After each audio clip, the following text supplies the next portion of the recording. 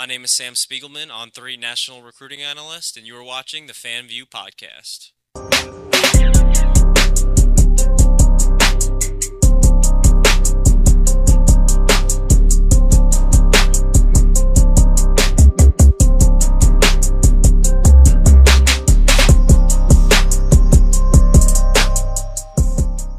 Y'all already know what it is. Another episode, FanView podcast. The FanView podcast. Ooh, you sound like Ohio State over there. I said, I can't do The it. FanView podcast. Man. Come on, You man. sound like them Buckeyes over there. I'm a Wolverine fan, G Sports. Can't do it. Y'all already know this. The FanView podcast. Listen, I'm that boy Fred. G Sports back at it. Y'all already know what it is. Listen, get subscribed. FanView Podcast if you on IG. It's FanView Podcast if you on YouTube. It is FanView NOLA if you are on Twitter. And don't forget to subscribe to G Sports. I can't help you if you underneath the rock. We all got social platforms, baby. We all have TikTok. We all have IG. We all got Twitter now. We all got Facebook. I got to keep y'all locked and loaded, baby. But y'all get locked in, get subscribed, and don't forget New Orleans. Thank y'all for New Orleans Talk Network for sponsoring the podcast. No If doubt. y'all in the market to get your next podcast film, start a podcast, don't forget to subscribe to New Orleans Talk Network. Trust me. But G Sports, we got a special guest in the building. Man, we got one of the hardest working men in the business, man. Yes. National recruiting analyst from On3 Sports, Sam Spiegelman in the building. Glad to get him on the FanView podcast, man. I know you've been working your ass off since last spring to now, man, with recruiting. Football season is upon us. Yes. The week one of the regular season starts tomorrow. I know you're back and forth between Texas and Louisiana. Glad to have you on the podcast, Sam. I know there's a lot of things you could be doing, but for you to come fellowship with us, man, and kind of give us your expertise on what's going on in the football world and recruiting, we deeply appreciate it. But we like to start our podcast off, man, talking about your journey. Sam, I think I probably met you maybe 6-7 years ago when I first got into the media game, and you were somebody I watched closely just by how professional you are and how you go about your business and what you was doing with rivals at the time. But take us back, man. You know, what got you into journalism, man? What got you so passionate about what you do, and how have you elevated, so fast in a short amount of time? Sheesh. Man, well, I appreciate you guys having me on, and Yeah. like I said, when G hit me up, I was like, man, dude, I was telling my wife, I was like, we gotta change out our plan. I gotta get you to the airport. I'm doing this, man. Thank you. Appreciate that. But yeah, Thank you. Me and G go way back, and Yeah. I'm happy to be here with you guys. You guys do a great job. I grew up. My older sister was kind of like my idol growing up. Your siblings are who you look up to, and she wanted to be the editor of the newspapers. I was like, oh, that sounds like cool, but I kind of only really like sports. That was the only thing that interested me. Right. So, from high school to college, I grew up. I wanted to be a sports writer. I didn't know what that meant. I thought I'd be covering. So, and how old were you when you started feeling like this? Oh man, 12, 13 years Damn, old, you knew 14. that early? Yeah. I mean, listen, you are the Time picking Yunes days, brother. influenced by my sibling. I exposed to only what she was exposed to. Right. And my only thing that differed me was that I like sports. I remember I did like a full front page recap of the Giants winning the Super Bowl when Eli beat the Patriots, and to me that's what I thought I was gonna do for forever. But when I was in college, I went to the University of Maryland. I went to go cover Stephon Gilmore. Excuse me, Stephon Diggs. Stephon Diggs. At Gilmore. At his high school Gilmore. Right. And man, that changed out the energy. I mean, that was out in D.C., in the Baltimore area, in the Maryland area. And, where I grew up on Long Island, New York, no one came to my football games growing up except for my mom and dad. Right. Football not really talked about in New York. Yeah, No, but basketball. But if you get to Rucker Park, we talk about the basketball. Yeah, it's a basketball. Freestyle, yeah. Basketball, lacrosse. Right. Football is just not a part of the culture there. And when I was in DC, it blew my mind away. One, to see someone like Stephon Diggs as a high schooler. I've heard he was lights out. Not just in you know high school, what? but If we saw him today, we'd be raving about him in the same light we talk about these same 5 stars right now, because that's exactly what he was. Definitely here. And that's what kind of captured me in. I was like, you know what? the thing about high school is the thing I also learned in that journalism class is you always get to talk when you talk about kids, you're talking about them in a positive light, Right. which is great because real journalism can be real hard. Yeah. So you're talking You about gotta be kids. critical. You got to be critical. You have to be critical, but there's always a positive light. Right. You're talking about kids, and in recruiting, like which I fell into, and I'll get into that in a sec. It's a lot of different ways to do it. You can kind of make it your own, which I appreciate you saying that earlier. I try to go about things my own way. So I got a job with the Times-Picayune. I moved to New Orleans in 2012. So what led you to moving from the East Coast to the South, though? What made you step out on faith like that? The woman. Gotta be a woman. Oh, that's my wife. I told That's you. my wife. Told Yeah. you.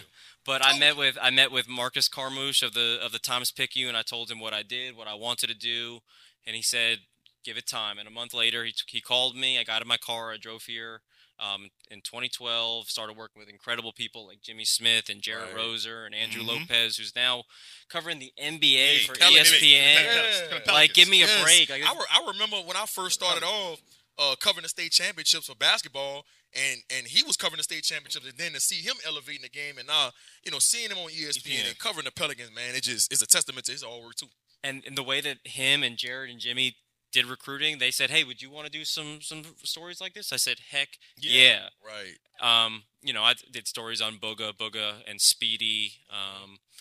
Cy Martin, I remember from Tulane to an LSU offer. We've had some crazy stories in this incredible city.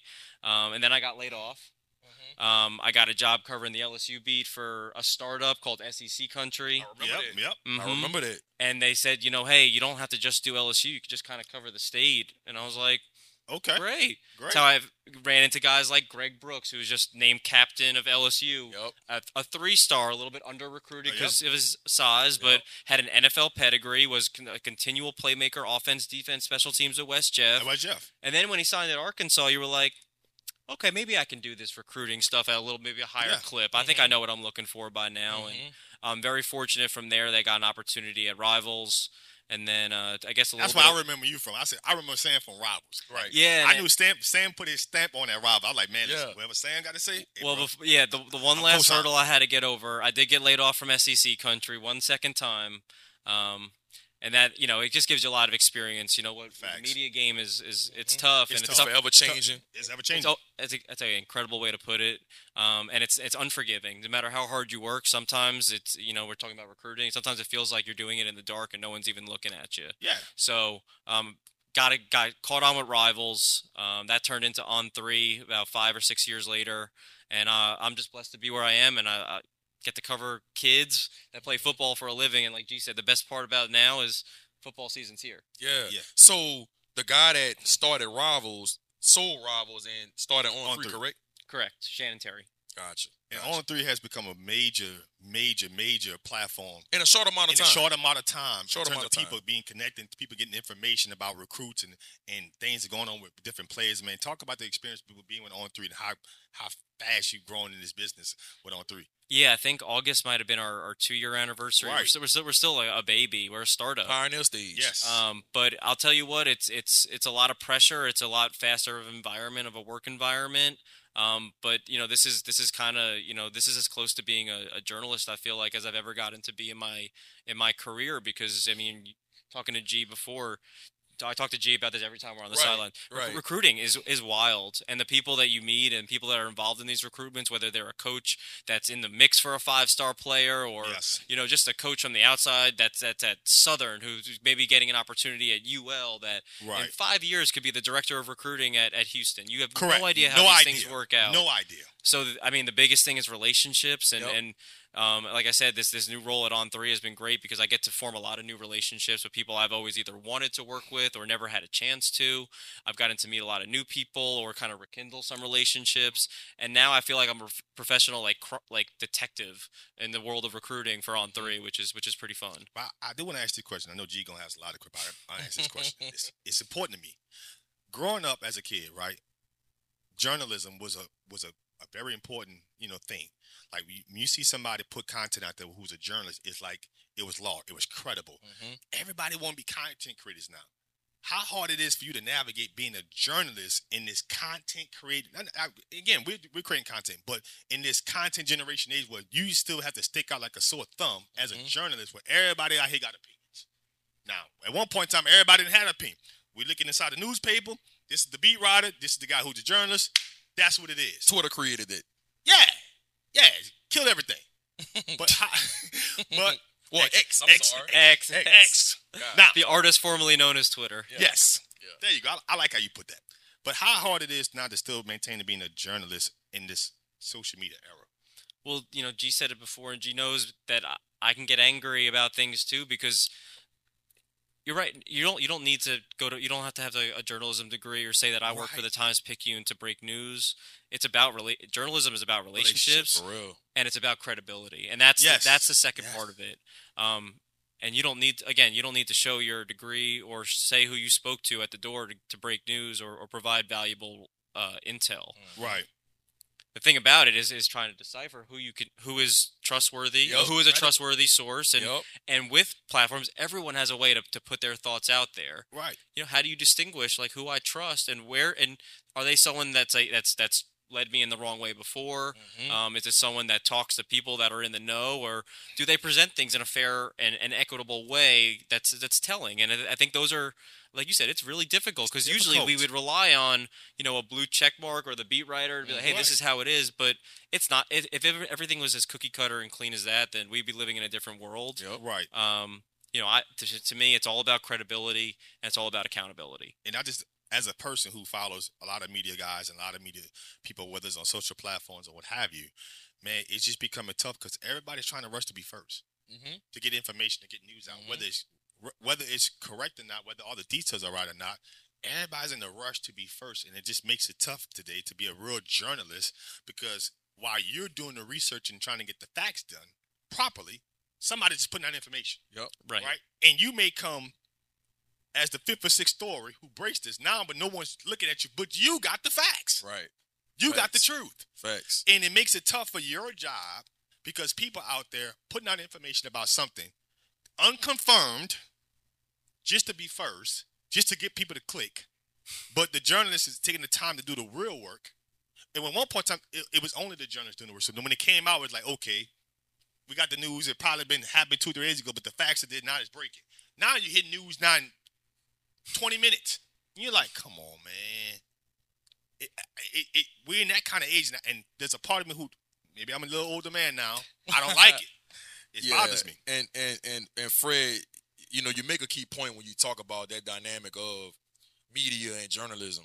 I know for myself, it's been plenty of time where I've had people tell me certain things for as who a kid's about to commit to or who their top school is, whatever it might have been, right?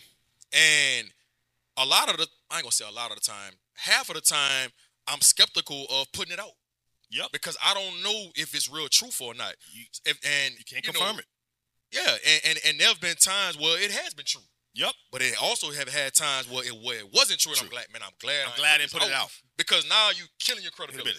And one thing I pride myself on, and is trying to be as professional as I can. And part of that is making sure that your content and what you're putting out is credible and it's facts behind it.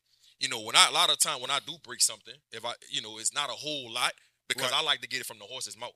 Correct. Either the parent, the kid, or the head coach. Correct. I don't like getting it from cousins and people they're friends with because things are changing. Sometimes people they blow smoke to other people. Yeah. And I don't ever want to be that guy where people say, "Man, G be putting this out, but it don't always be accurate."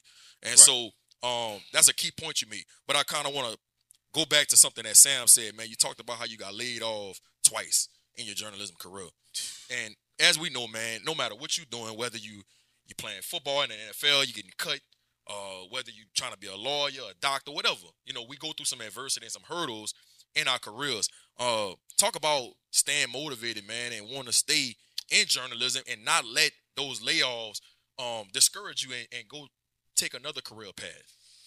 Yeah, there were definitely a lot of times where I did think about taking another career path. My first time I got laid off, I was a kid. I was still young. And And I was like, maybe I should go, I live in New Orleans. Maybe I should try to go to Tulane Law or something that's a little bit more stable. I can make more money. I mean, journalism might be fun, right? but it's certainly not the most lucrative career. Even if you are at the best of your game, and there are people that are high on the chain that I don't think make enough the same amount of money in the same pay range as high priced attorneys. Like, trust me. So it was definitely trying. I remember I talked to my dad a lot of times about trying something new, but like I said, I grew up, I was kind of, focused. I was kind of only driven toward writing about sports and somehow, putting my taste on it for whatever it was worth. I was a stupid kid that just happened to have a passion for it, but I always felt like, just talking to my friends or, I always felt like when we have a discussion, I'm like, this is like, isn't this like a good conversation? Yeah. Like, that's how I felt when I was a kid, and I felt that way till now at 33 years old. So I gave it another shot, and when there were times where I was writing for 5 or 6 or 7 different places at the same time, just trying to just get money. I had to pay my bills, and I had to try to, I talked about my wife. Well, she was my girlfriend back then, and she certainly doesn't have cheap taste.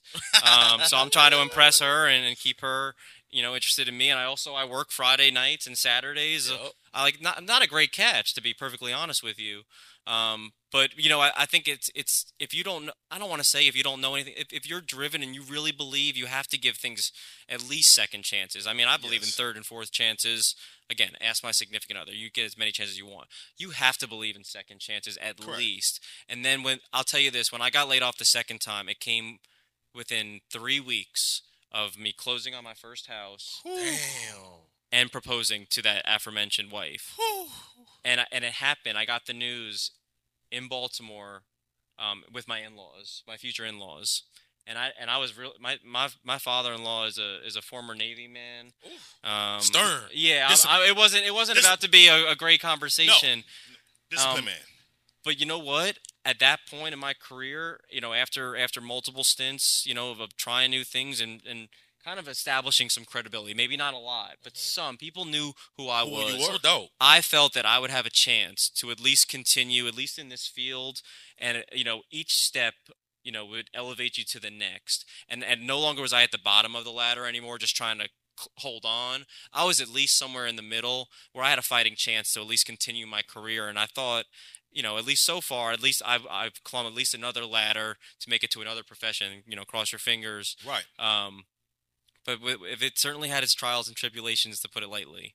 I have a real appreciation for what you just said, and I asked that for a reason, because the times that we're living in, everybody think, whatever career you choose, that you're gonna have this overnight success. We live in a microwave society, and nobody wants to go through the adversity and the trials and tribulations that come with, a career like journalism or whatever it is that you're doing with your life. It just comes with a level of adversity that's going to come. And it's not what you go through, it's how you handle it when you're going through it. I think that was an excellent way you just put that, Sam. And not just that, but people think that because you branded yourself and you become a brand name in recruiting, people think your road was just straight. People thought your road was like this. And everybody posting their success and nobody posting their failures. Preach. And so everyone thought your road was just this. When we're out of the road was and no one got the chance to see that or witness that. But all they see now is the outcome. They see the results. But they didn't really see you behind closed doors. You basically shooting in the gym. You putting the hard work and the hours in. They didn't see you up being 2 in the morning, studying this, studying that, doing everything it takes to be what you become. And all they think everything is given. I said, dog, things are earned, man. How to earn it. Things are earned. And I just think that we live in such like a G. Luther. There's such this microwave society that everyone's looking to be some overnight success in whatever occupation they're in. And it don't work. We see that in recruits. Yeah. They think that, okay, I can go out here on Friday nights when the lights are on and go out here and just turn it on. Brother, you wouldn't get it in at practice. Right. Or in the summer. Or in the summer. Or in the off season. Or Monday through Thursday leading into Friday. Yep. You wouldn't getting it in. Yeah. And thinking because Friday night you did it one game, well, I could do it again. Or you keep cheating yourself. Keep doing it. Keep trying. Right. This is not how it works. You're going to run against some kids who trying to get where you are. You may be a 4 or 5-star recruit. You got a 3-star kid trying to make a name for himself who been putting the work in, and you haven't. He about to show you up on this Friday night. And all of a sudden you looking at, I ain't commit. Well, he about to. Right. Right. I know a lot of kids and parents ask me this question often. As it pertains to On3, Rivals, 24/7 Sports, ESPN. One of the first things kids like to ask me, especially early on in their career when they're first getting into high school, is how do I become a 4-star? How do I become a 5-star? How do I get ranked? And I try to give them as much information as I can to the best of my ability. But the fact of the matter is, it's that's not my realm when it comes to figuring out who's going to be the number one player in the state for On3 or 24/7 Sports or what have you. Right. For as long as you've been doing this, Sam, what's your process, or as a whole, whether it's when you was a Rivals or now with On3, what is your process when it comes to trying to figure out who's going to be a 4-star, who's going to be a 5-star, and how should we rank these certain kids? So that is a loaded question, but I'm trying to break it down as much as I can. So first of all, at On3, at Rivals, I was the guy who put stars on everyone, whether they signed with UL, Grambling, or Georgia and Alabama. Right. Okay. Now I am just part of the machine. I am out there Thursdays, Fridays, Saturdays as often as I can, and my input, it has sway. But I am not a final decision maker anymore. So let's put that out there. Okay. First off, that's only for company guidelines. Right.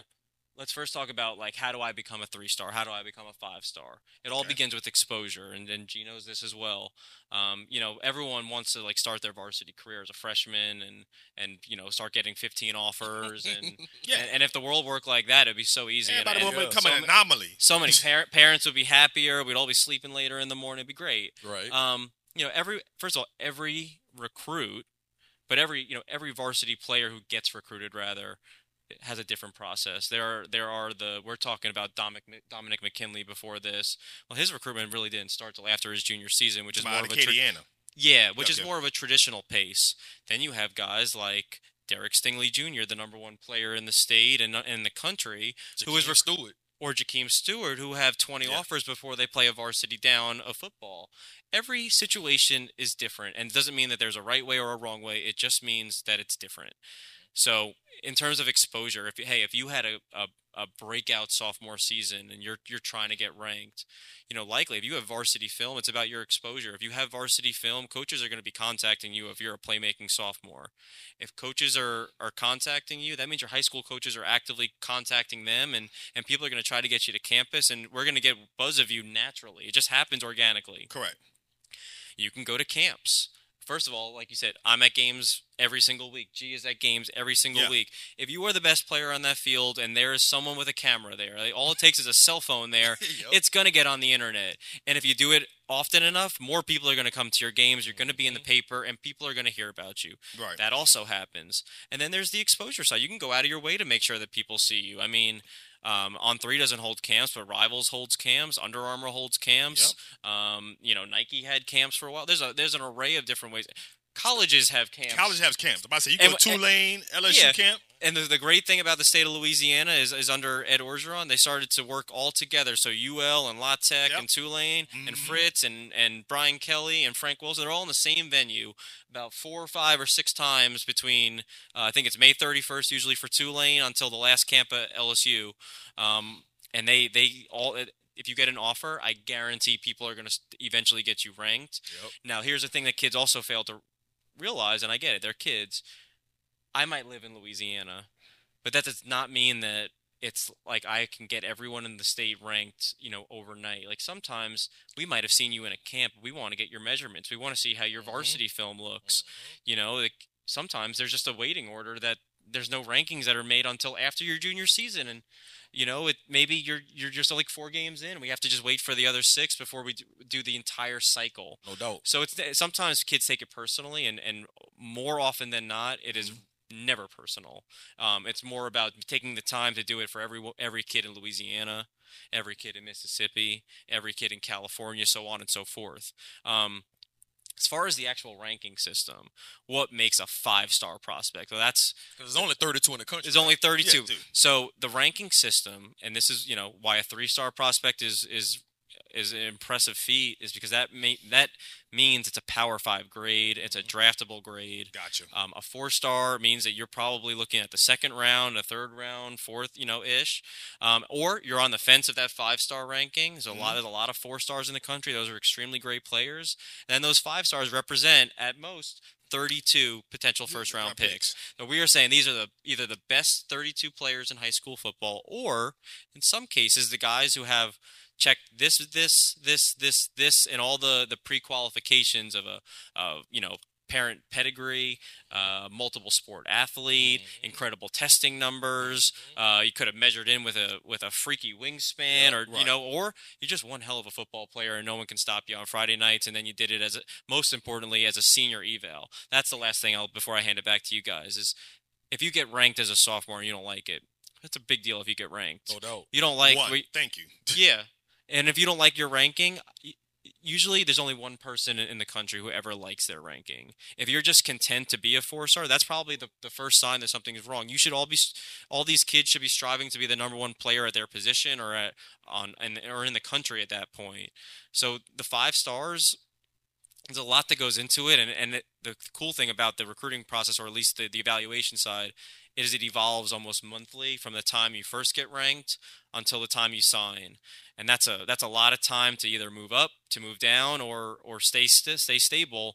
But usually that trajectory tells you about the kid. If someone who starts at 50 ends up at 1, it's a pretty steady flow.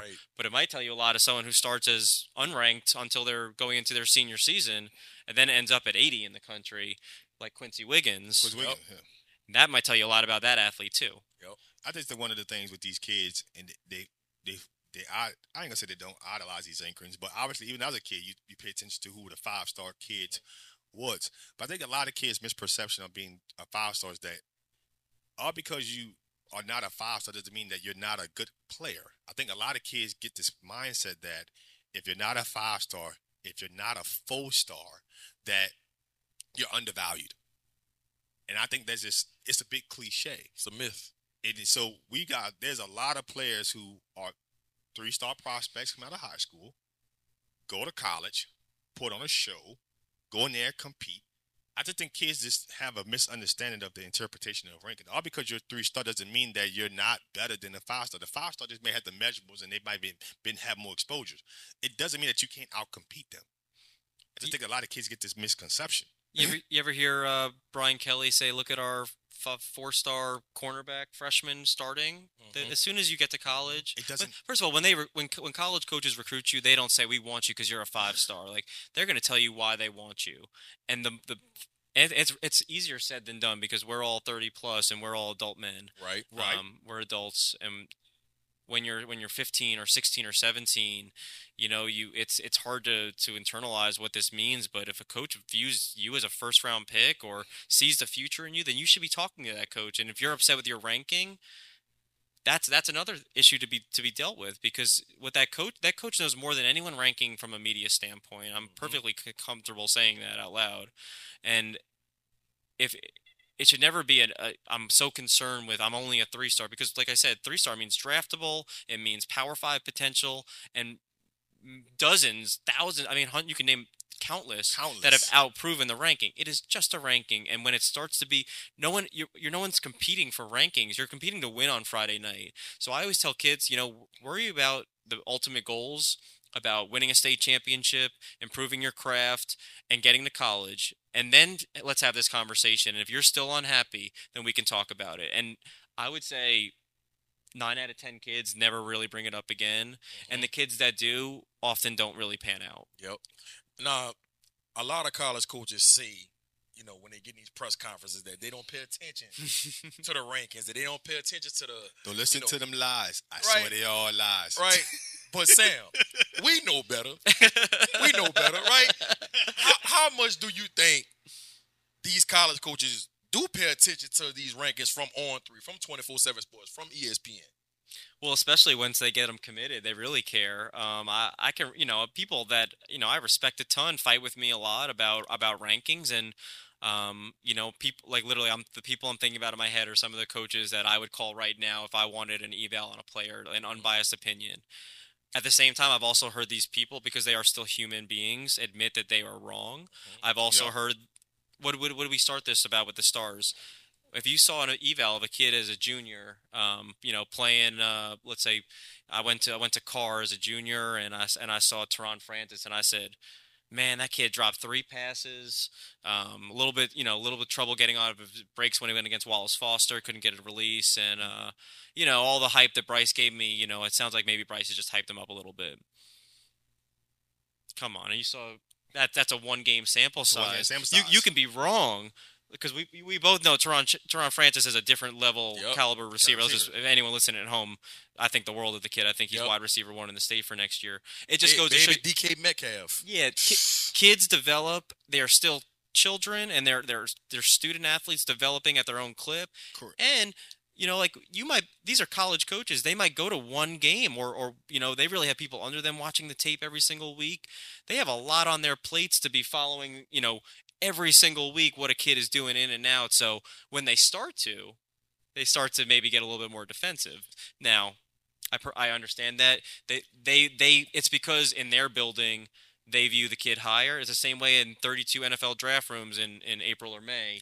Right. They might have viewed, Bryce Young as a number 1 quarterback, and some might have viewed Anthony Richardson or C.J. Stroud. It's all about your taste. Yep. And I think too, sometimes you got kids that go to camps and they're not good camp kids. Correct. Right? Definitely. Some kids, it's just they're better when the lights is on, with the pads on, 11 on 11. Right. They're not 7 on 7. Right. I've seen that. Or individual drills. I've seen kids that can really go, that can really play when you see them on Friday nights. You put them in a camp setting, they look like a shell of themselves. Yeah. And sometimes I think that could influence people on what they think about certain kids too, because a lot of the time, let's be honest, if it's a kid way up north that go to Ruston High School, right? Right. 9 times out of 10, I'm not going to see that kid play in person unless I see him at a camp. Or a state championship. Or they play a playoff game down here, right? Correct. So if I see him on just watching film, and I'm like, man, this kid could go, he could play. Yeah. Right? Then I see him at a camp, and he don't look the same as he do on film. Right. Now, and this is just me, I'm not going to just go off that camp experience and say, oh, man, that kid ain't good. I got enough sense to know that some kids just not camp kids. Some, you don't know. He might have went to 3 camps that week and his body might be worn down. Wow. You just don't know what has came into play. And I think that's another thing that people needs to take into consideration. Like you said, you go see somebody play one time, they're kids. Some of them going to have up and down games. Some of them not going to have a level of consistency at this age, right? And I think that's what we got to do a better job of, as media people, that we put it out, that content out there, and let people know, look, yeah, he might have had a bad game this game, but I've been following this kid for the last year and a half. I've seen him be a playmaker more often than not. Right, not just that, but, let's go back to these rankings for 2 seconds. You let y'all hook that fast, Sam.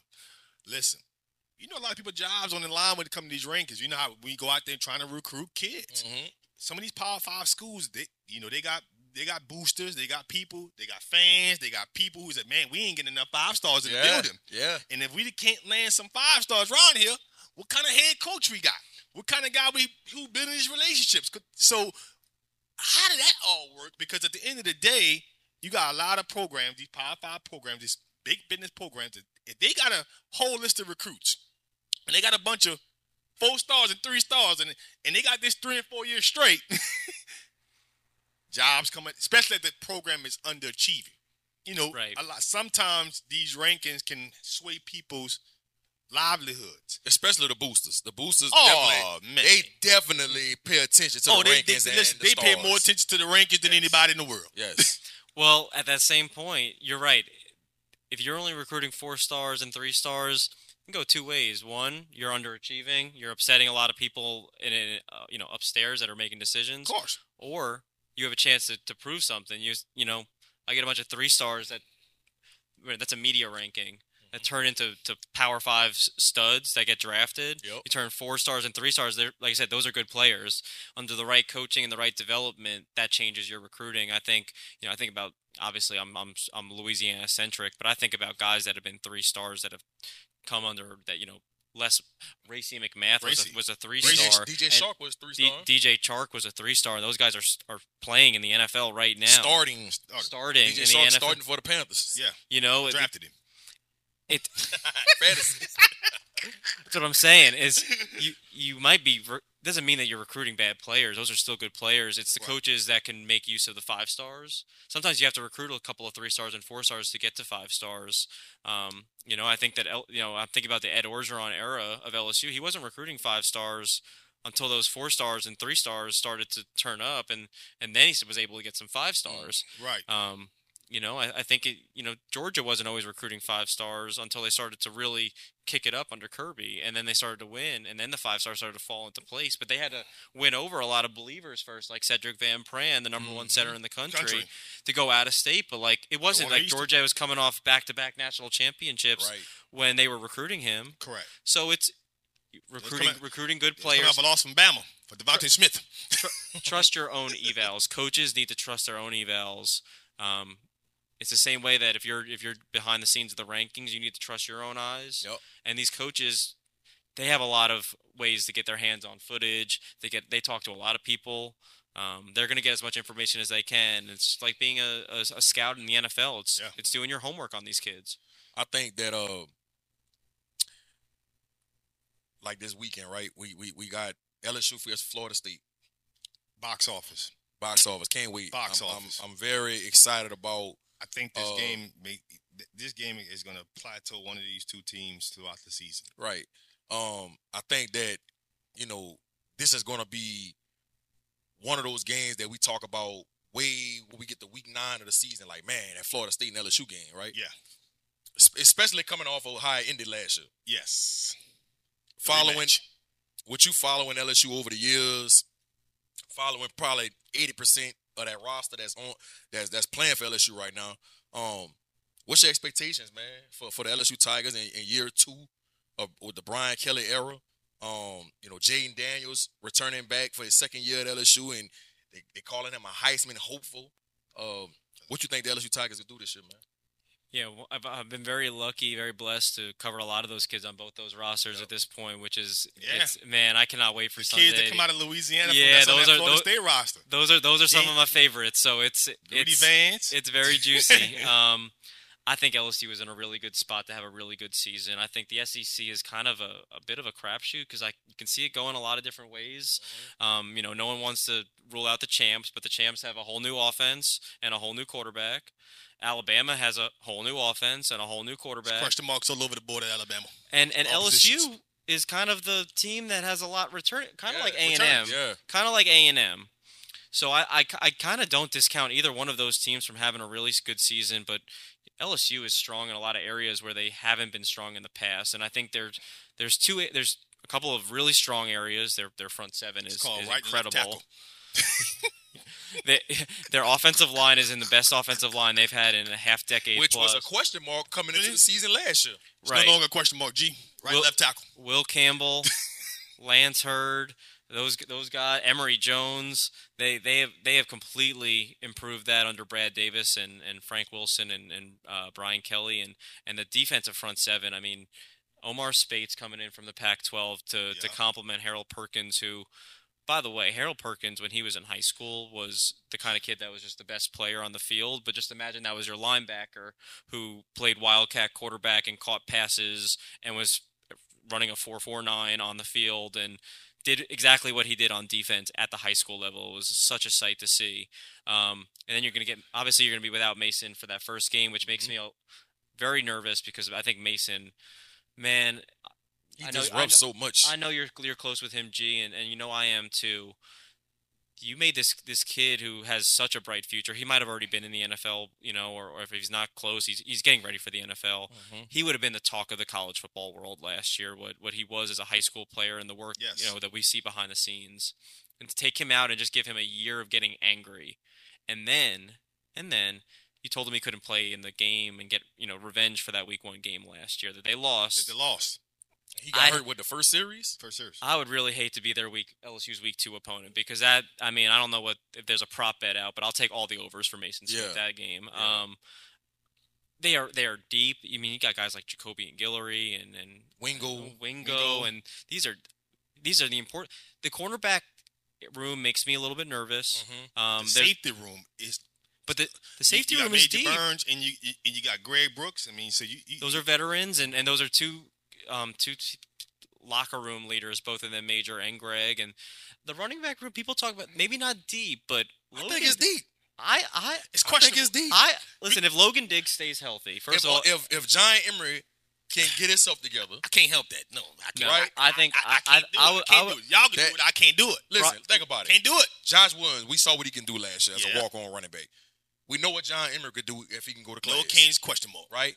We saw Logan Diggs did at Notre Dame, and we know his ability just from covering him through high school. And that was a big recruiting win for Brian Kelly over these Tigers. That's correct. This is his guy, Logan Diggs, that they brought back. Yeah. Amani Goodwin, I think he's dealing with an injury though. Huh? Right. And then you got the freshmen, Trey Holly, Caleb Jackson, who had a really good fall camp, right? So I think it's a really deep room and a really talented room, and when you got a lot of good veterans mixed with a lot of young talent, I think that it's very, very like spread out.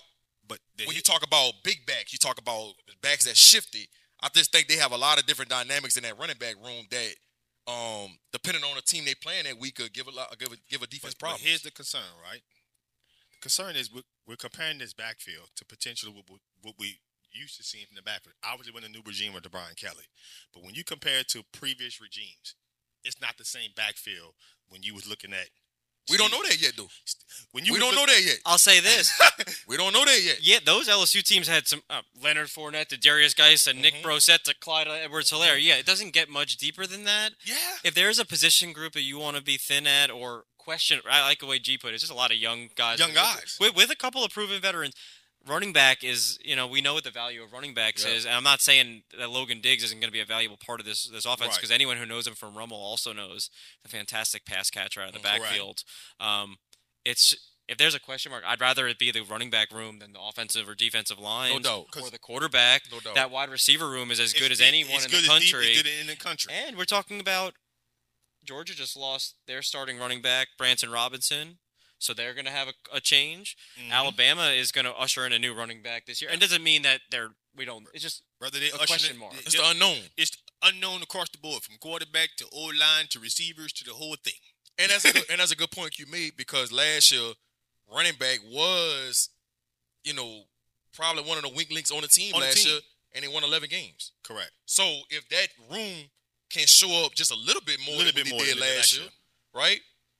This team will be pretty good offensively. I just think that when we talk about the LSU Tigers, if you think about a 20-year sample size, you just think about the amount of draftees that come out of the running back backfield. You're talking about Wade going back from Kevin Falk to the Joseph Addis to the Justin Vincent. You start just naming the list of backs that come through there. It's not that group. Now, can he be competitive? Can he be good? Absolutely, because we're in a different era running back. That era running back was a very much different group. When you start talking about Stephen Ridley's of the world, you start talking about the Jeremy Hills of the world, you start talking about the Leonard Fournettes of the world. It's just the running back position is just a different era right now. So it's a lot of, I would say, unknowns, because I'm comparing it to what was drafted that came throughout LSU. I will say this though, Logan Diggs is going to get drafted one day. I agree. If John Emery ever got everything right off the field, that kid is one of the best backs. He's right there behind Leonard, and one of the best backs I've ever seen up close, especially from this state. And you're talking about Trey Holly. Trey Holly, one of the most productive high school football players ever. All-time leading rusher, huh? But correct. And he was, I think, when he had that record season, he was fourth in the country out of Union Parish High School. Give me a break. Yes. But we're talking about future draftees. Caleb Jackson's going to get drafted one day. He got injured as a senior, I think his first or second game of the season. But as a junior, I saw him in a playoff game against St. Thomas More, which you guys know is one of the more disciplined, hard-nosed defenses in the state. And Caleb Jackson ripped them. The combination of size, power, explosiveness, but also he's nifty, and he can catch the backfield. From what I heard from the coaches at LSU, that's a guy that might be an unknown now. But maybe next year when we're talking about their season for 2024, having a different discussion. You're talking about Caleb Jackson being one of the big pieces coming back to that backfield. And I do think, based on my evaluation of him in high school at Liberty, I think he'll be drafted one day. And I think he'll get some opportunities this season, right? Yeah. Like when they played Grambling week 2, right? Yeah. We know, the Logan Diggs and the John Emerys and the Josh Williams of the world are not going to play that whole game. Correct. That's going to be a game where Trey Holler and a Caleb Jackson could get an opportunity to show the LSU faithful. Correct. What's to come in the future. And like I say, I think the last scrimmage they had, Caleb Jackson played phenomenal at running back. I think he had like a long 60-yard run, or maybe it was a swing pass or something like that. Broke like 3 or 4 tackles. So he's showing the style that the future is bright in that backfield. But I do want fast forward to that receiver room. Listen, I think Ohio State and LSU had the 2 best receiver rooms in the country. That's how I feel. You think followed by USC coming third? Possibly. But when you talk about LSU, I think one of the things that LSU lacked last year, they had the length, they had the big body athletic receivers. They was missing that dynamic person that could blow the top off the defense, that could make people miss in space. They didn't add Aaron Anderson to the fold, baby. Yes. Sam, you familiar with Aaron Anderson? Scoring touchdowns on Friday night. You familiar with him in Berman Stadium? Adding Aaron Anderson to the fold to go with Malik Neighbors, Kyron Lacey, Brian Thomas, Mason Taylor. We forget about Mason Taylor as a pass catcher. Tight end. Let me give you another name, Kamorian Pimpton. Another one. 2 tight end sets. Because Denbrock like to run those 2 tight end sets. Mm-hmm. And so I just think they're going to have so many different weapons. It's going to be hard to game plan for this team. And when you add a dynamic person like Aaron Anderson, who could make one person miss and hit and take it 80, I think this makes this offense damn near unstoppable. The key is going to be, though, can Jaden Daniels take that next step like Joe Burrow did in his second year? I completely agree, and Joe Burrows was famous because obviously look at the results. But looking back at Aaron's career at Carr, I mean, I personally believe he's the best football player to come through Carr, and I know that over Speedy? And I say that over Speedy. I don't know. It's arguable. It's arguable. Listen, I brought it up when he graduated, and I got a lot of craziness, and then people were like, "Okay, maybe." Okay. I'll say that. Over his career, I was talking about this with Shea Dixon at our LSU site the other day, and I said, when he was in the state championship as a freshman, he won them the game, and he nearly lost them the game because of his fumbles.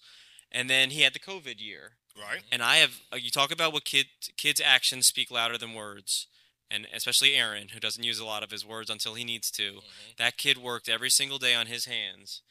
And then by the time I remember seeing it at Natchitoches, as clear as day, beating out not 1, not 2. He is 5'10", beating out 3 DBs. I don't even know he's that tall. I remember talking to Bryce going into his senior year, and he goes, Bryce is one of the smartest, most creative guys. I mean, and he texts me and goes, "What do you think of Aaron?" I said, "I think I'm going to make him. I think I'm going to be the first, analyst to make him a 5-star recruit." He goes, "He's only 5'10". And I was like, bet Bryce, gotcha. Right. That kid. I mean, him and Destin as the 1-2 punch in Carr is yes. I mean, we just talked about Racy earlier. We're talking about Speedy. I mean, that combination was as good as it gets. Aaron is I thought he was as good as a special teams return specialist as he was as a receiver, but that's not to diminish how great he was as a receiver because he was a crafty route runner. The only DB I really ever saw slow him down individually was Wallace Foster, who was the son of a coach and one of the most technically sound DBs. Again, a freshman impact player for Jerry Phillips at Easton.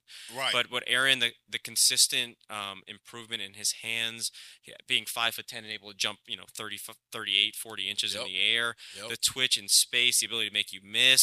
And really, I mean, Aaron is as tough as it gets. That's when you think about New Orleans tough. Aaron is exactly what you are thinking of. He's sympathizing. Exactly, and that's the kind of area that LSU is. I remember talking to someone whose whose son is on the team, and they were saying, I think they're just kind of lacking in that special teams department. Mm-hmm. Not anymore. You could not have found a better hole. No. To fill it with. If he fills the shoes, which I believe he will.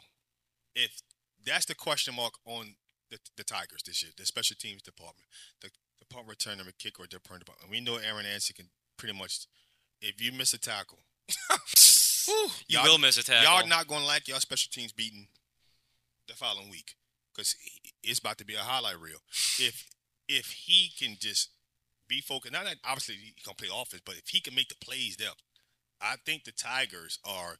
I don't want to compare them to the 2019 season, but it's shaping up to have a similar makeup. If they can, obviously win. If they can win week 1, Florida State is going to be a real test. Because Florida State got some dogs of their own, but if they could make this. If they could win in Orlando, this is a big-time matchup to me going in week 1. To me, this matchup here sets a real plateau of how college football is going to be shaped up towards this college playoff shape-up. Obviously, I think that LSU can, even if they lost this game, I still think they have opportunities because of the conference they play in. And Florida State really doesn't have that kind of opportunity where if Florida State lost, no disrespect, the ACC does not have the teams that allows you to get back into that top 4 playoff, even if you win the conference, because it's just not studied this year. Between them and Clemson, that's pretty much it. After that, it's just we don't know what we're talking about. But it's shaping up to where when you look at the Tigers this year, man, the light's gonna be bright this upcoming weekend, and if they could pull off this victory and get revenge on Florida State, which I'm neutral in this game, but I tell you one thing, man, it's gonna set off college football off in the right direction. It's like a grand opening of college football, and I'm just so excited looking forward to this matchup. But you said something special, man. You said Aaron Anderson is probably one of the best. Best. Come out of the car. Mm-hmm. Question: out of covering kids for almost a decade now in the state of Louisiana, in terms of recruit 5-star, who you put at the highest of the ranking? That's a good question. Yeah, I've been asked this a couple of times, and I feel like come to mind. And I do feel like I kind of, sometimes I stop myself from updating the list because I'm not asking you to go back 20 plus. I'm talking about from maybe 2012 to now, somewhere around in there. That's my era. Yeah. I think it's gonna be Derek Stingley Jr. And I think that 11 interceptions over Leonard. Yeah. I agree with it. 11 interceptions in 11 games is one of the more unheard of. I mean, you've seen this with when Kelvin Joseph was. I mean, when Greedy was in high. It's really hard to take. It's really easy rather to take a 4-star or a 5-star DB out of the game. Derek Stingley didn't allow them to at any point after the 11 interceptions. They moved him to safety. Yeah. They started using him on offense, and we're talking about the same thing as Aaron. He let him return kicks and punts, and it would be funny that you could pick a Dunham game, and he would score. It was the same way you felt about Aaron, and I think there's just so few kids where it's like you don't want to say this in a way where if you're going to see a 4 or 5 star, you're expecting to see make some plays. Correct. Usually a sign if you're able to get taken out, and those guys were you bring your popcorn every single week for those kind of guys, and Derek Stingley. I mean, I don't say it. I say it pretty confidently, but Leonard really, he piqued my love for this city because I mean, not only was he just the best, never seen a human look like this, but when you talk to him after the game, he's an incredible person. No doubt. I saw him in the airport a couple of weeks ago with his kids, and he's the same Leonard. He's still a 16-year-old kid that gave away his MVP trophy to the state champs, and you were like, how do you applaud the maturity for kids that understand it like that. Yeah, I think I would have to go with, from 2012 to now, I'm torn between Joe McKnight and Speedy Noel. Right. The things I've seen Joe McKnight do, and when I say that, I'm talking about with my own eyes. I'm not talking about watching film or anything. I'm talking about up close and personal, seeing them do this on a Friday night. And I think Joe McKnight and Speedy Noel, if you talk about from 2012 to now, those two guys, I got a guy that arguably that's the two best I've seen. I got a guy that you will put in that mix. Who? Puka Williams. I stand corrected.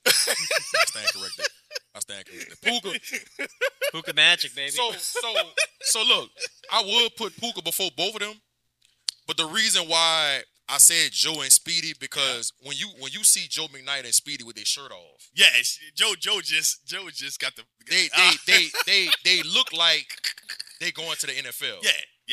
When you see Puka with his shirt off, you just see Puka walking around.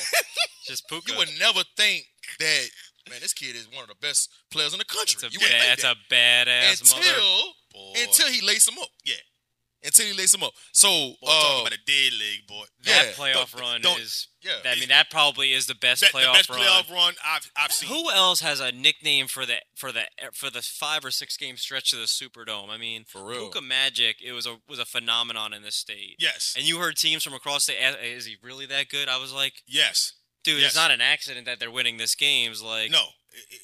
But he was a kid. I thought that people didn't talk about a whole lot until his senior year. Correct. Because Puka didn't really go to camps like that. He kind of stayed out the way. He almost got the offer from Jaluk, but I think he had to leave because his grandmother went to the hospital. So it's like it's a completely unforeseen, unforgiving situation that probably hindered him from getting the offer because I'm pretty sure he clocked like a 4.4 sub 4.440, but he didn't get to work out and it delayed his recruitment with LSU. Well, I remember the first ever camp he ever went to. I took him to it at Tulane. That's when CJ was the head coach at Tulane, and Coach Dave Johnson was there. His first time ever going to a camp. This was going into his 9th grade year. Mm-hmm. He ran a 4.3. Right? And they offered him on the spot. He didn't even have varsity film yet. And I want to say he went to maybe like one Rivals camp after that, and he didn't even perform all of the drills at the Rivals camp. I don't even think he did the one-on-ones. I think he might have did like maybe the first 10 minutes of the Rivals camp, and he like said his leg was hurting, and he just went and sat down. He just wasn't that kind of kid that wanted to do camps and just be available, right, if you will. And I think that probably hurt his recruiting, like, because he didn't go camps at schools. Correct. He didn't do that, and I think that was a big reason why schools were leery of offering him, because I mean he is 5'7" and some change. You know what I mean? Yes. But I do want to ask you this, Sam. Give me a name on LSU roster that nobody's talking about that will make some type of impact on that LSU team this year. Yeah, I mean, I guess I kind of tip my hand a little bit with Kamori and Pimpton, but you mentioned Denbrock we have Jason Taylor's son Mason is the famed tight end, and Mason is a really gifted receiver, and Kamori and Pimpton is a kid from right outside of Dallas-Fort Worth. I saw him in the All-American game last January. I also got to see him at the Red Stick Jamboree on Friday night in Baton Rouge. Mm-hmm. This kid is about 6'6", 220-ish pounds, standing next to Shelton Sampson, who y'all have seen is 6'4", 190 pounds, is a grown man, and he makes Shelton look like his little brother. I've heard a lot of good things that this guy is, he was kind of raw coming out of high school, but he's fit right into the LSU weight program, making a lot of plays during scrimmages. And listen, you're talking about one of the strengths of this team is not only the talent of the pass catchers, but the deep talent of the pass catchers.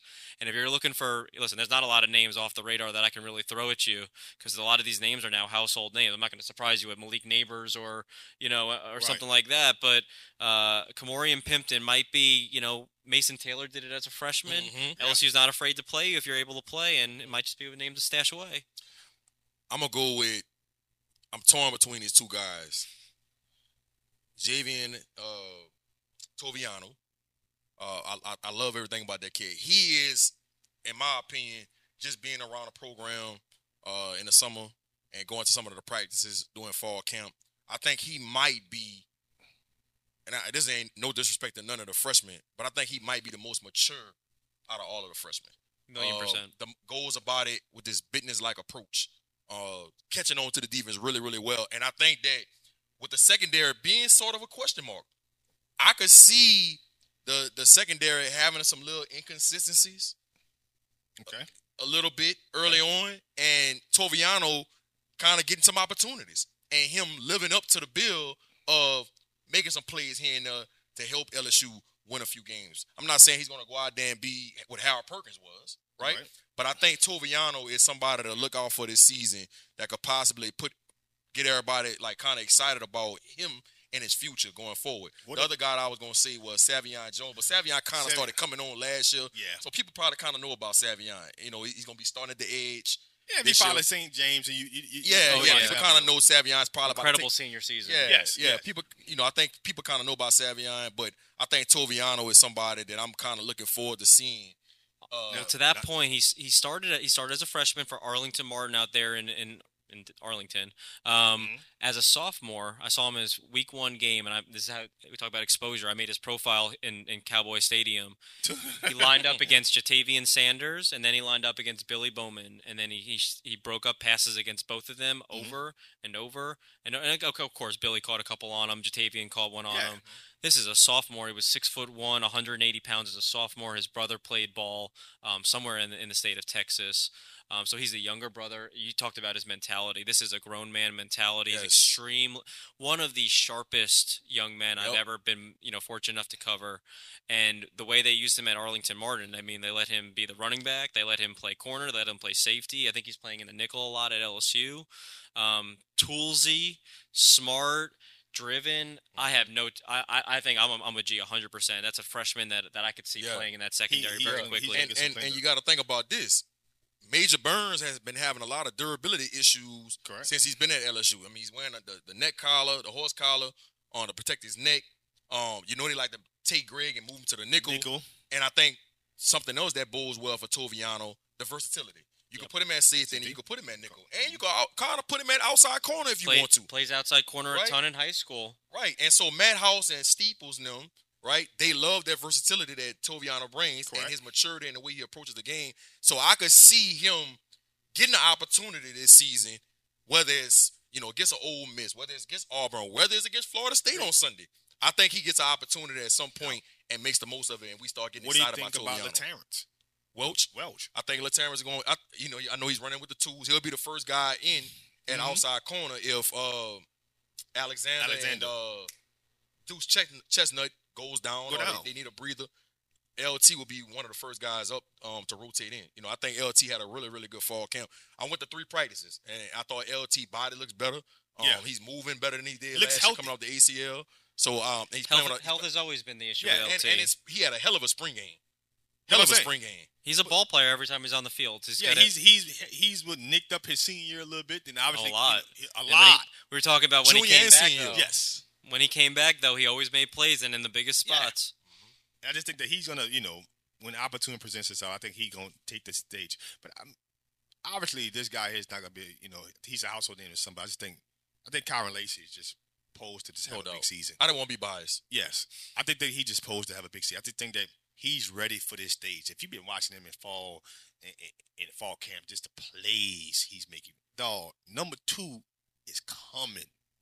And I just think that obviously you got Brian Thomas, obviously you got Malik Neighbors, but number 2 is the guy that I got to highlight on this year because his ceiling is just like, if he gets the kind of coverage that he wants to get, it's a highlight reel.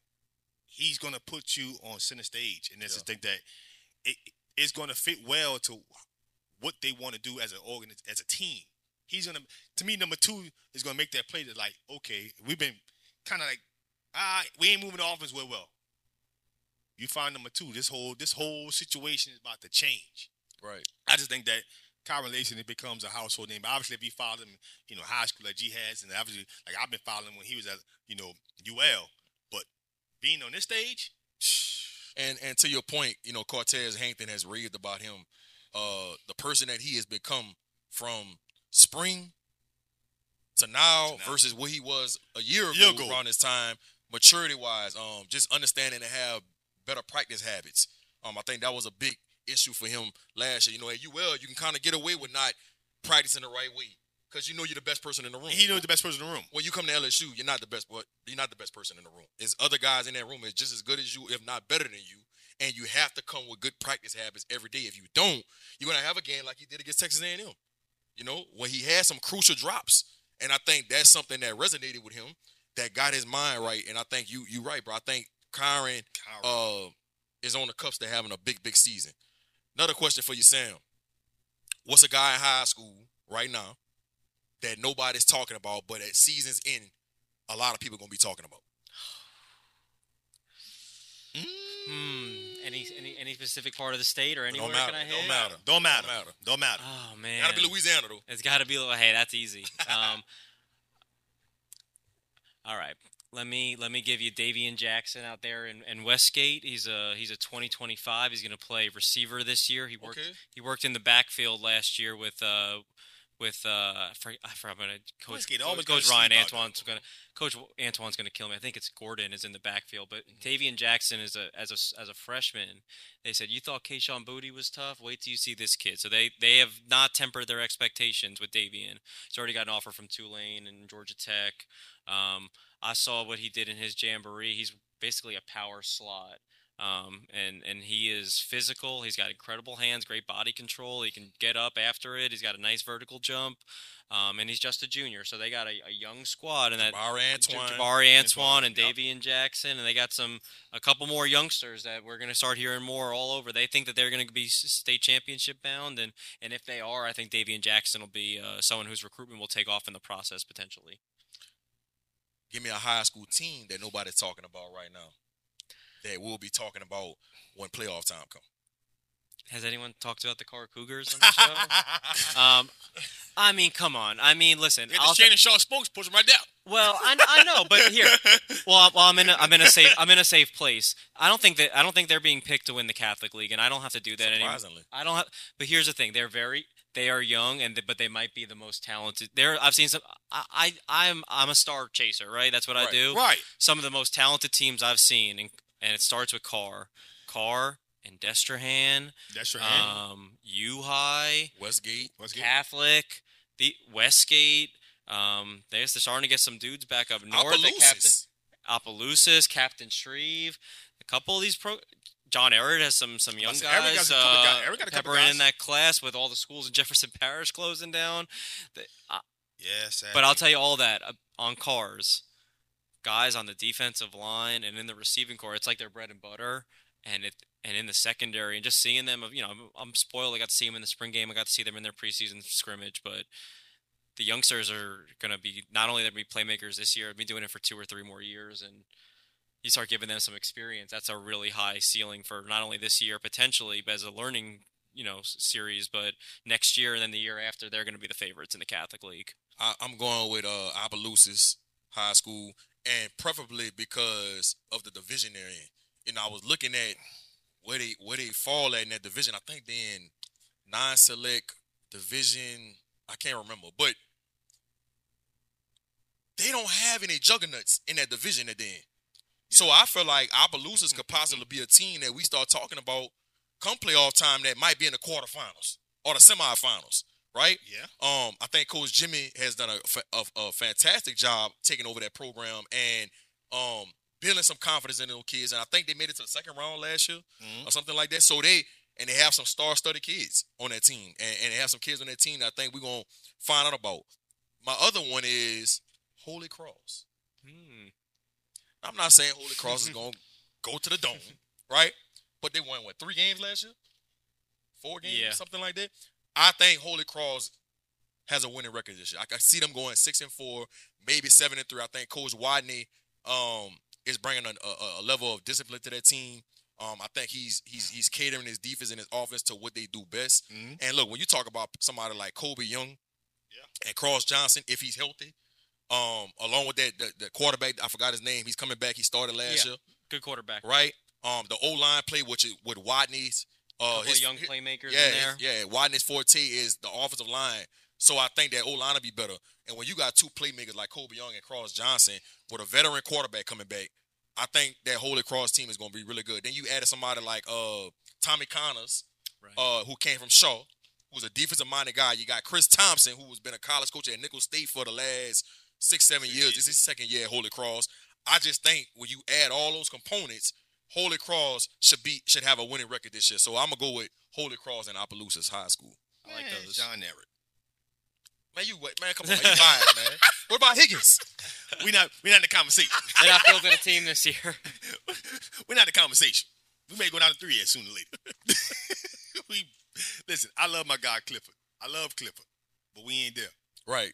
I love him. Right. Love him to death, but and look, they ain't making no better for him. Helicopter closed down, and John Ehret get all the studs. Of course.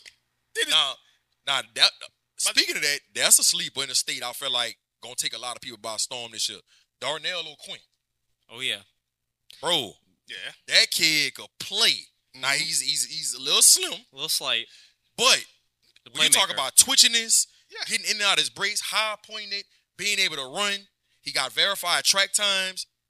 Darnell O'Quinn, if they can get him the ball, which Eric's quarterback's pretty solid. He's solid. I think Darnell O'Quinn will be somebody that when we look back week 9, week 10, is getting some steam for as a lot of schools starting to recruit him, because I think right now he only got maybe 3 or 4 offers. Yeah, well, you know what? This is what we're talking about. A senior eval kid. He's a ball player. He's a little slight. You watch the McNeeses, the Southeasterns, the Nichols. They know where to find talent. They're gonna be watching him, and there'll be a lot of eyes on Errett. He's gonna have a lot of opportunities. Errett, not only they're gonna use Wardell Mack on offense, they got a really good running back.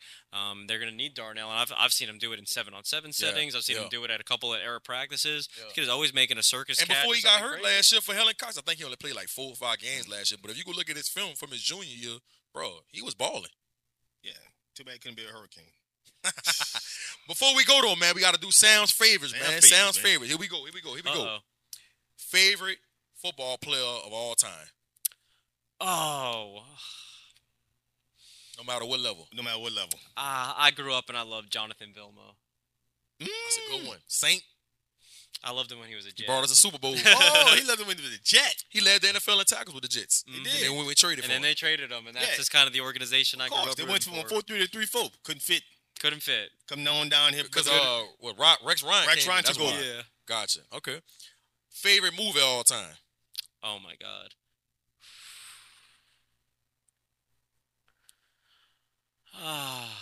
I'll go with The Godfather. The cliche one. Good one. I like Only that. because I just recently watched it and I can't think. Good one. Favorite sneaker of all time.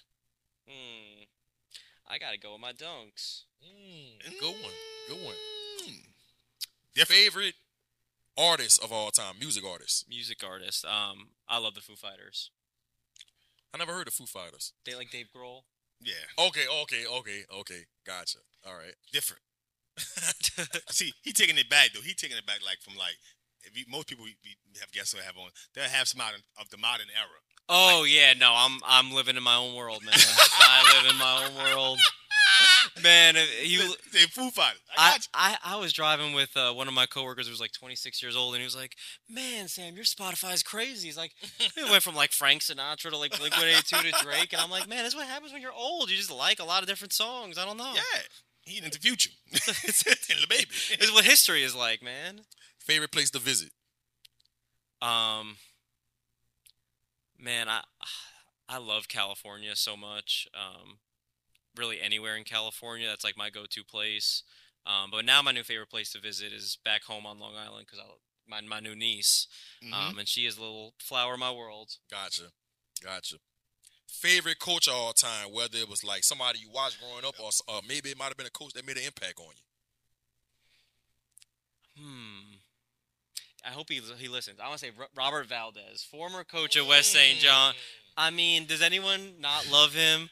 Coach Valdez. We gotta get him my dog. That's yeah, my dog. he's just a great guy. I'll give him that. Only because Bryce is still coaching the high school. I can't mess. I don't want to upset Jerry. I can't be. Valdez is retired from the game. He's a grandpa now. I'm sure he could use some pep. Favorite comedian all time.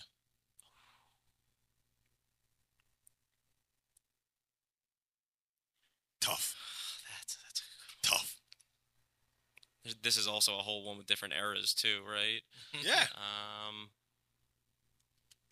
Who did Olivia Munn just marry? That guy's kind of up on my idols right now. Munn? I know she should date John Aaron Mulaney. I can go with John Mulaney. John Mulaney? I mean, maybe not all time though. I like Olivia Munn. No, it don't have to be your favorite. I'll say Sam's favorite at the moment is John Mulaney. Kind of a moment. John Mulaney. You got one for him? I don't. I'm thinking about one. Sam he listens to if you one of these new modern kids, what it is, Matt Riff. It's all over the internet right now. Mm-hmm. But Sam he listens to who that is? The guy. Tip of your tongue. I think it's Burr. I can't think of the first name.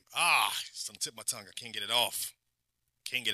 An artist? No, it's a comedian. Oh, comedian. Oh, Bill Burr? Yes. I recently, dude, I'm just like out of touch with like modern, like someone just told me who that was. Like I had to like Google who that was. I found that in the last year. I also like. He funny? I saw his last I saw his last stand up on Netflix. Right. And I found it funny, especially when he started talking about the WNBA.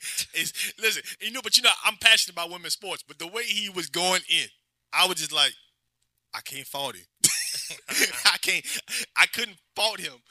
I couldn't fault him for how he made what his position was and how he made it funny. Right. Like he's like, hey, I understand what he's saying, but he made it funny. And they were just like, I couldn't watch the whole thing because the whole thing doesn't really pertain to the things I'm interested in. But when he would start talking about the WNBA and why it is the way it is, I couldn't stop watching. Come on, it was funny like that? Oh, it was funny. It was funny. He said, nobody watched the games. If you wasn't doing sports media, what would Sam Spiegelman be doing with his life? Right in the living section. Tom's picking you. Yeah, man. I love arguing, so I think I probably would have maybe stayed on that law path. Like, but I would have had to do it earlier in life because, man, once you got a taste of like doing the media stuff, I really enjoyed it, and that's what I said. That's why I stuck with it. But you'd have been defense prosecutor. What you'd have been?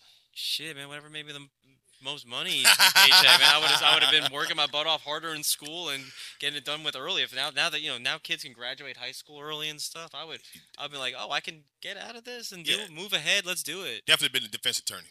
Working for the state don't pay. Yeah. I was thinking like I'd be like a divorce attorney or something. Like, man, people get divorced every day. A lot of civil suits. Yeah, come on. Yeah, I know one thing. They make a lot of money. They make a lot of money. They retainers. For real. That retainer ain't no joke. Hey, I want to be like one of those attorneys. Like, I'm just like I'm Apple's attorney. Like, yeah, gotcha. Yeah. Damn retainer like $100K. Yeah. Yep. Sam say he likes to argue. Don't argue with the kids on Twitter. Oh no. Don't get in the debate. They have no recollection of anything. It's like just to hear them speak, and I be trying to have one of those for them. I'm trying to let them in the conversations. They just can't get here. I'm a muter. It's a lose-lose. It's a lose-lose. Social media is not the way to communicate. Nah, it's a lose-lose. I'm with you, Sam, because these kids today, the things they say, especially when it comes to rankings, when they want to rank people, when they want to rank athletes, even the athletes are starting to bother me. Even if you're under 30, if you're a player, I don't want to hear you. I just don't. Like this, just the conversations when you hear them. Regardless of what sport, it don't matter if it's football, basketball, music. It does not matter. When you hear them, like when you just hear them, you be like, "Who? Who you got up there the whole time?" Like, just say that's your favorite, right? Exactly. Cool. But when you get them, it's like they are no historian of the music, sports, or comedy. It does not matter. It's like they're not. It's like to them, this all started in 2000. Sure. Well, for them, it did start in 2000. Yeah, it did, but that's like for me, for example, right? If somebody asks me, man, who's some of the best receivers of all time? I'm not just gonna start with Terrell Owens and Randy Moss because that's the era I watch. I'm gonna dig a little back and see, okay, there's Steve Largent, there's Don Hudson, right? There's some guys who played this game. Well, look, I will say to some of the kids' defense, they need to probably articulate themselves better and say, my era, this is my favorite. Yeah. I would say that Randy Moss probably is better than those guys, though. Yeah. I'm just messing with you. I can't speak on guys. I can't speak, like, we be talking about the NBA stuff sometimes, and they start talking about Bill Russell and all. I'm like, bro, I could go off of some of the classic games I watched on ESPN. Like the black and white film on ESPN2 after midnight. I didn't watch that. I'm not going to ever put Bill Russell in my top. It's like putting Jim Brown in your best argument for running back. It's like, no disrespect, but I didn't watch the game in the 60s and 70s. Right. Now Walter Payton, like I didn't watch those guys. I just saw highlights and stuff on NFL films. Now, I'll put them in my conversation. Obviously, my era was the Emmitt Smith and the Barry Sanders, and then the Damian Thomas and the Marshall Falks, in that group. The Terrell Davises of the world. Terrell Davis ain't like top 10, but he won an MVP. That era, right? But when you hear them speak, the things they say, you be like, who? Come on now. No. It's like, y'all, do y'all have a study for stats and statistics and in numbers and They not thinking before they talk. No, not at all. It's just like the stuff they say. You be like, who? And then you be like, listen, the guy's having a good start to his career. The guy's on the right path. If he can keep it up, he gonna move some people out the way. And look, the times we living in now, everybody the GOAT. Yes. I'm so damn tired of seeing that damn emoji. Listen, like, God damn, how y'all call everybody a GOAT? Come on, man. Guy have a great season. Oh, he the GOAT. You be like, who? Come on, man. You be like, it has to, you know, I don't know. Sometimes some things just need some level of context, and it's getting out of proportion. You know, it's just like, come on, no. It is what it is. It is what it is. Man, I appreciate you coming on a FanView podcast, Sam. Man, we definitely got to get you back on in the near future. Football season is upon us. Yes, I'm pretty sure I'm gonna see you at some games on Friday nights. Yes, you are. And probably some LSU games, maybe. Huh? We'll see. We'll see. Yeah. Big news coming out tomorrow down there in Acadiana. Dominic McKinley will be announcing where he'll be spending his next 3 to 4 years. Some people saying Oklahoma, some people saying Texas A&M, some people saying Austin. You have a slight few people saying LSU. We'll see tomorrow. I'm pretty sure Sam's going to be all on top of that. I'm going to be on top of it from afar. But we'll see. We'll see, man. We'll see, man. Appreciate you coming on the podcast, though, Sam, man, and everything you do, man. I know you, like I said at the beginning of the podcast, one of the hardest working, if not the hardest working man in media, man. You know, I don't know how your wife puts up with the long days and the long nights, man. I don't know how she do it. You could ask her. I don't know. She left town, man. She might be saying goodbye. Who even knows? But I appreciate you guys having me. You guys, like I said, you guys do an excellent job. And, no doubt. G, for you, anything, man. I got you. No doubt. Appreciate you. Listen, everybody get subscribed. FanView Podcast if you're on YouTube. FanView Podcast if you're on IG. It's FanView Podcast if you're on Facebook. It's FanView NOLA. If you're on Twitter, also TikTok, FanView Podcast. Don't forget to follow G Sports if you're on YouTube, if you're on IG, if you're on Twitter. I cannot help you if you're underneath the rock. We all got a little thing called devices here. Yeah. You know, you got to like, comment, share, subscribe, watch, tell a friend, tell a friend. It's the best damn podcast in the state, baby. Can't stop, won't stop. Can't stop, won't stop. FanView Podcast. We out.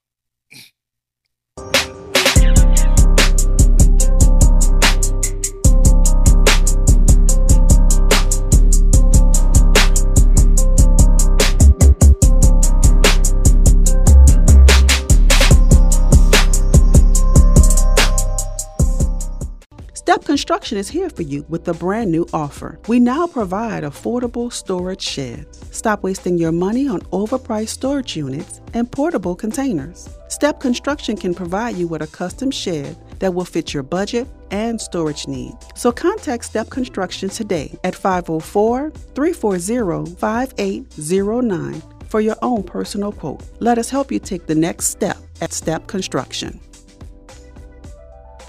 It's that boy Fred, host of FanView Podcast. Tune into the NOTN app weekdays 3:30 for the FanView Podcast. Go to NewOrleansTalkNetwork.com to watch more episodes of FanView Podcast. Don't forget to like, subscribe, and watch.